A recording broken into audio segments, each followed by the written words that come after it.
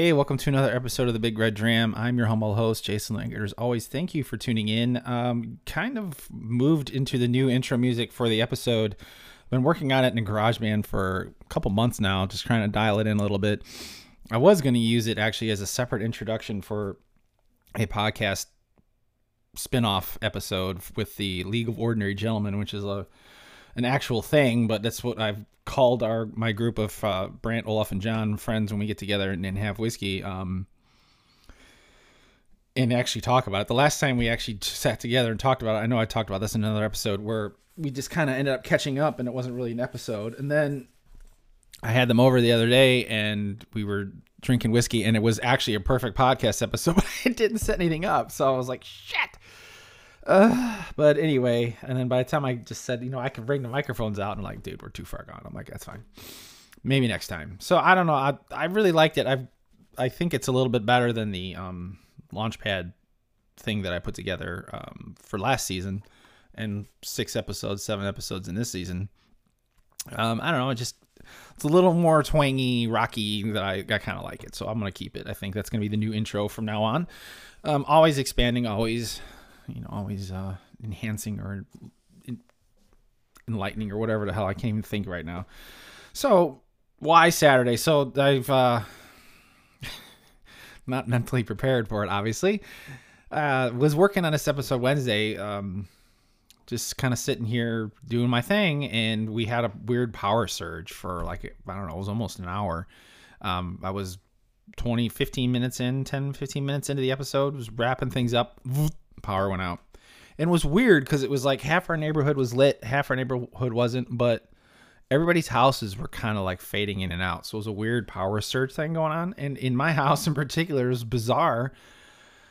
Certain LED lights in our house were still on, but nothing else was. And then downstairs, our fridge was running perfectly, but nothing else was except our back room lights would go on, but nothing else downstairs would. It was so weird. And you could see in people's houses lights kind of pulsating in and out. It was bizarre. And then it finally came out about 40 minutes later or something, but it didn't save anything. So all it managed to save was the swap out of the intro music before I started recording. And then it didn't grab anything. It normally wouldn't anyway. It doesn't really, GarageBand doesn't really save mid track, so to speak. But that's neither here nor there. So that was that. I apologize, of course, for last week not having an episode out either. Sadly, I just didn't have time because that was my first new week at RTC, and I was just buried and not buried, but I was just done. It's very exhausting starting a new position and learning all the new lingo and stuff. And I guess I'd forgotten what a first day is like with a new company because it's been a long time. So it was familiar world, but it was very, a lot of information. So I was very exhausted by the time I came home, and I just didn't have a chance to put together a podcast on Wednesday last week. And again, this week it just kind of fell apart thanks to Mother Nature or not even, it was windy that day. So I don't know, maybe Mother Nature did it or something. I'm not sure, but we don't get a lot of power outages here, which is nice. So what I was talking about was the Glenlivet 15-year-old. And it was interesting because Glenlivet and myself, we had a weird parting. I talked a little bit about it with Charlie Rodman when we were doing the Signatory episode, how I just kind of had a little bit of a fading out with Glenlivet.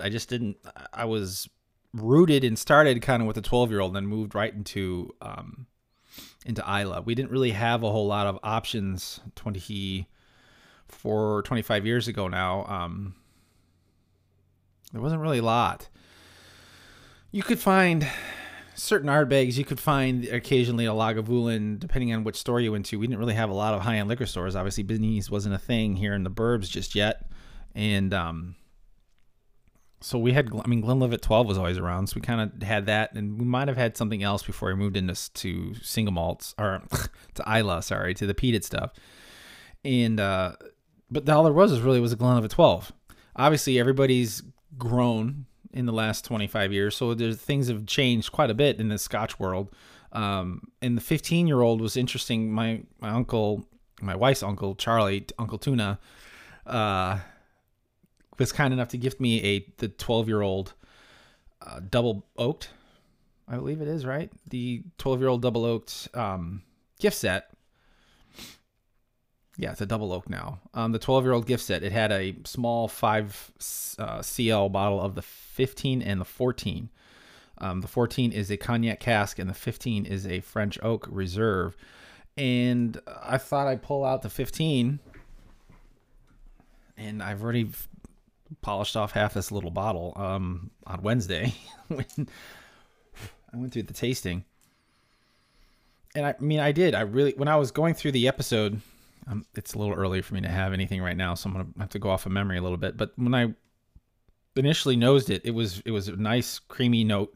It was I got some of the pear that I was getting out of the 12-year-old when I first nosed that new 12-year-old.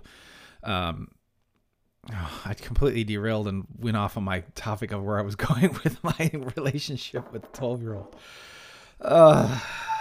This is what happens. Anyway, sorry. So the 12-year-old and I parted ways a long time ago. Let me just start back into that. I apologize. So yes, the 12-year-old and I kind of parted ways. There wasn't really anything else. Like I said, I got into Isla and just kind of went down that road and opened up that whole new world to my senses and my life. So I hadn't really had a lot of other Speysides other than Macallan. Macallan was the big thing back then. Great sherry finished whiskeys. 12-year-olds or 18s are pretty much what I was after. Mostly the 18s. Then the cask strength came out, and then I was into that for a little bit, and then really back hard onto Isla. And so I haven't really touched a lot of Speysides and had not gotten back into Glenlivet at all. I still have the Glenlivet 12-year-old that I think that's my second bottle. I think I got it when we were in Romeoville, so that was 2002, 2003. It's a long time ago. And it's still, I think, 3/4 full back there. It's hidden behind all my Ardbeg boxes. I just won't I wouldn't touch it. I am now interested in going back to it because Charlie was kind enough to send me the Signatory 13-year-old sherry cask, and I really, really liked it. So I'm like, all right, I'll give Glenlivet another shot. And then when Uncle Charlie gave me this gift set, I'm like, all right, well, now my hand's being forced. The gods had spoken, and more Glenlivet found its way into my heart, or into my lap. Popped the cork on the Glenlivet 12, and it was just pears. It was delectable. It was light. It was delectable. It was very good, and I was surprised. I was also very surprised with a 13-year sherry. When I popped the top on this 15-year-old French Oak, now I can say it. So Wednesday, when I had half a bottle. I really liked it. It was very creamy, rich, and buttery on the nose. It was very open. There's no cork pop. It's a screw cap. Yes, it has a light and delectable nose to it. Very creamy, very delicate, actually. Some white fruits. In my world, that would be like a pear, a white grape, green grape, however you want to look at it. They're white grapes too, aren't there? I'm sure there are. I need to get up on all that stuff. A little cereal. It's a nice gold color. It's very sweet. It's very nice. I remember on the palate when I drank it, it had a nice little spice to it. I'm just gonna swig out of the bottle. Screw it. Whatever. It's already. It's 10 o'clock. 11 o'clock. It's 11 o'clock. It's 5 o'clock somewhere. Ooh. Yeah, I do like that. I like it for its... I've moved into this point in my whiskey world now where I'm really, really expanding everything, right? I'm really trying to not be so centralized on one region and expand, because there's so many wonderful flavors out there to enjoy and to experience. And again, whiskey's an experience. It's a journey that everyone travels their own way. But you need to get the whole picture. To paint the entire canvas, you need to explore all the colors in the world, and you really need to know to fulfill your whiskey journey, to fulfill your whiskey life. You really, really do need to venture out of one one region and explore all of Scotland, especially with a single malt Scotch. If you want to appreciate all of what Scotland's trying to do, you really have to get out there and try them all, which is hard. Not all of them are available, but it's important to try every region. It's important to try every available distillery that you can, so that you can get that nice canvas painted and have a great detailed image of the entire picture, because then you can pull them all together and figure out the entire story. And what's great about this Glenlivet 15 is it's very light, it's very delectable, it's very approachable, and I'm using delectable a lot lately because a lot of these are really delicious, and it's interesting what a nice departure it can be from drinking an ashtray. When you're going into a peated whiskey where you have a lot of smoke influence, and it can get kind of earthy, get kind of dirty, get kind of gritty, not in the actual texture sense, but just in that sensory sense where you're just picking up all these really gritty notes and getting smoky, dirty, peaty, seaweed, earthy tones and palate bombardment on your palate of all these different things. It's nice to lighten the load a little bit, have to enjoy more fruits and get some almost, you can just kind of feel that French oak. It's a French Limosin cask, a French Limosin oak that they use, and it's delectable. It really is. Dordogne,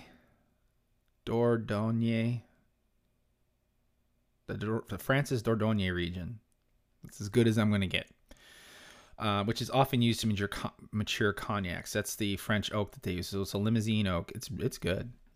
The finish is warm. It's short, but it's sweet. It's got a little bit of nuttiness to it, almost an almond, which I think the website even says it's just right. It's really good. I enjoy it. I might buy how many times can I say actually? I might actually buy a bottle of this. The 5 centiliter bottle is almost gone now, and I might actually go get one down the road when I can.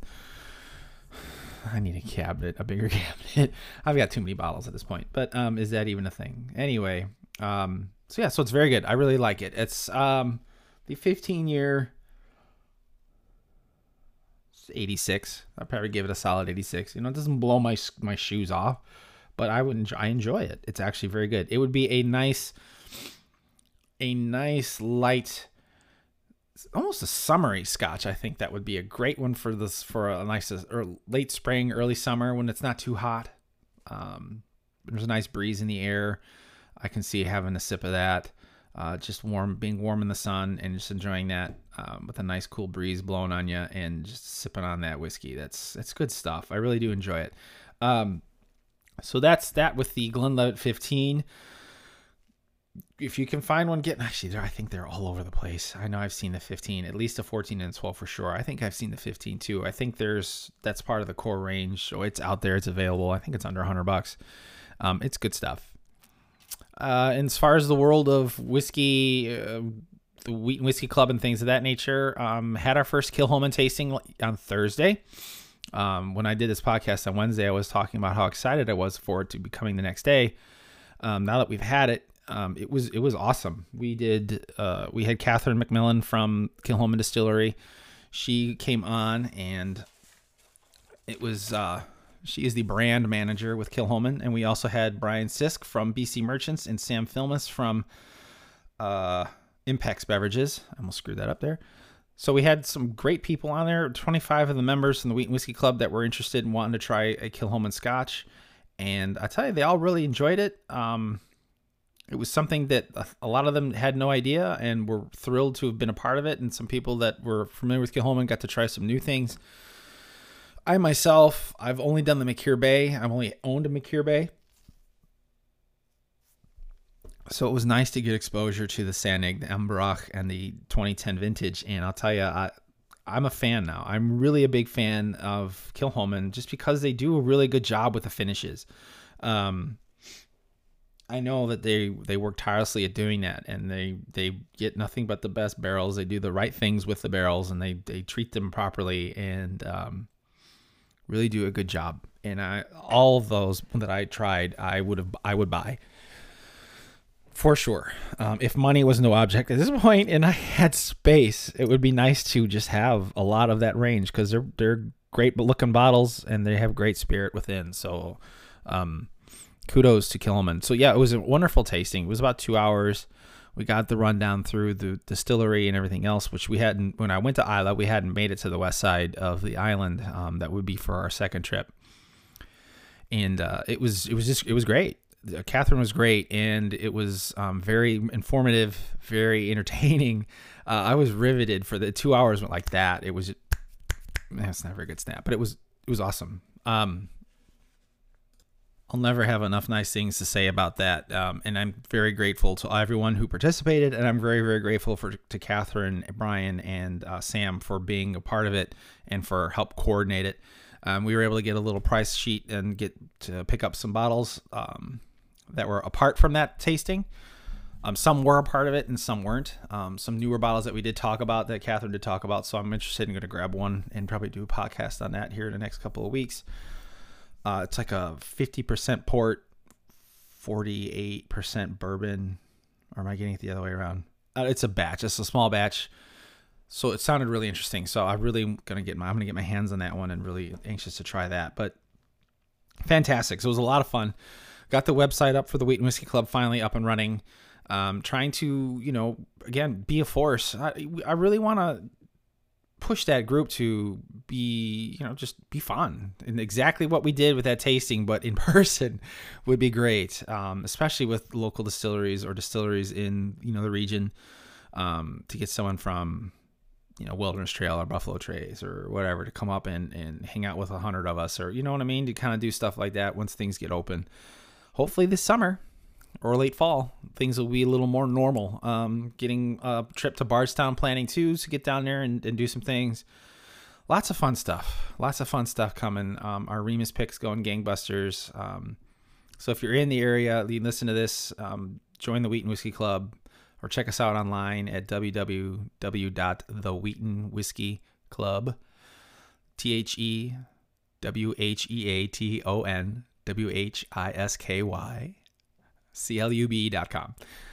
Check us out. It's only 2 pages right now. It's still a work in progress. Eventually it'll be, the welcoming page, a page that highlights, showcases our single barrel picks. And then there'll be a page that showcases our allies, our friends, the restaurants we like to go to, the liquor stores we work with. Right now it's Liquor Store, A1, and our buddy Narav. Love them. Hopefully we'll add a couple more on there. And then our community page, where we talk about what we're doing in the community to help out the different restaurants and things like that. And then finally, kind of an About Us page, or maybe do a feature on a member or something. Just all kinds of things we can do with it. So really looking forward to building that and expanding that, and kind of piggybacking the Big Red Dram on that page as well. So I might do a page about that. That would be fun. So maybe that's what I'll do. So I can showcase within that website, so I don't have to run 2.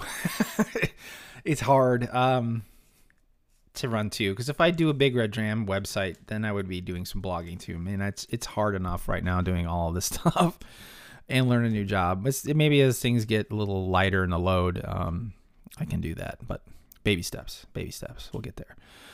So thank you for listening as always. I do appreciate it. Sorry that it was kind of a babbling episode, but it's at least it's out there now. So I'm sorry for missing the previous week. We'll try to get back into the regular routine next week and keep things going. But I hope you like the new music. If you find me on Instagram at the Big Red Dram, shoot me a note. Let me know what you think. Message me or what have you. If you like the new jingle. If you let it play out, actually, it'll be longer at the end. You might hear a little flute in there. I don't know. I was listening to some song that had a little angry flute thing going on in there, and I liked it, so I'm like, screw it. And there was a loop in GarageBand, so I incorporated it, and I actually kind of liked the way it fits. So you'll hear it at the end of this. So anyway, thank you as always for listening. Sorry I'm a little chatty today. I appreciate it. Some fun things coming up next week and the week after. Again, with some different bottles coming up. I got some store pick Eagle Rares coming, which I'm excited about for a tasting I'm working to put together for my wife's cousin. I'm going to try to blow some heads with a nice Buffalo Trace range, and I'm piecing together with some E.H. Taylors, the Stag, some Eagle Rare store picks. So That'll be a fun one. They're supposed to be serious bourbon drinkers, so I want to try to give them some serious bourbon. But yeah, so that's about it. So thank you as always for listening. I'll put in the notes too to like just listen to like the first 15 minutes. I babble on after that. Thank you for listening as always. And hey, go out and enjoy whiskey 1 dram at a time.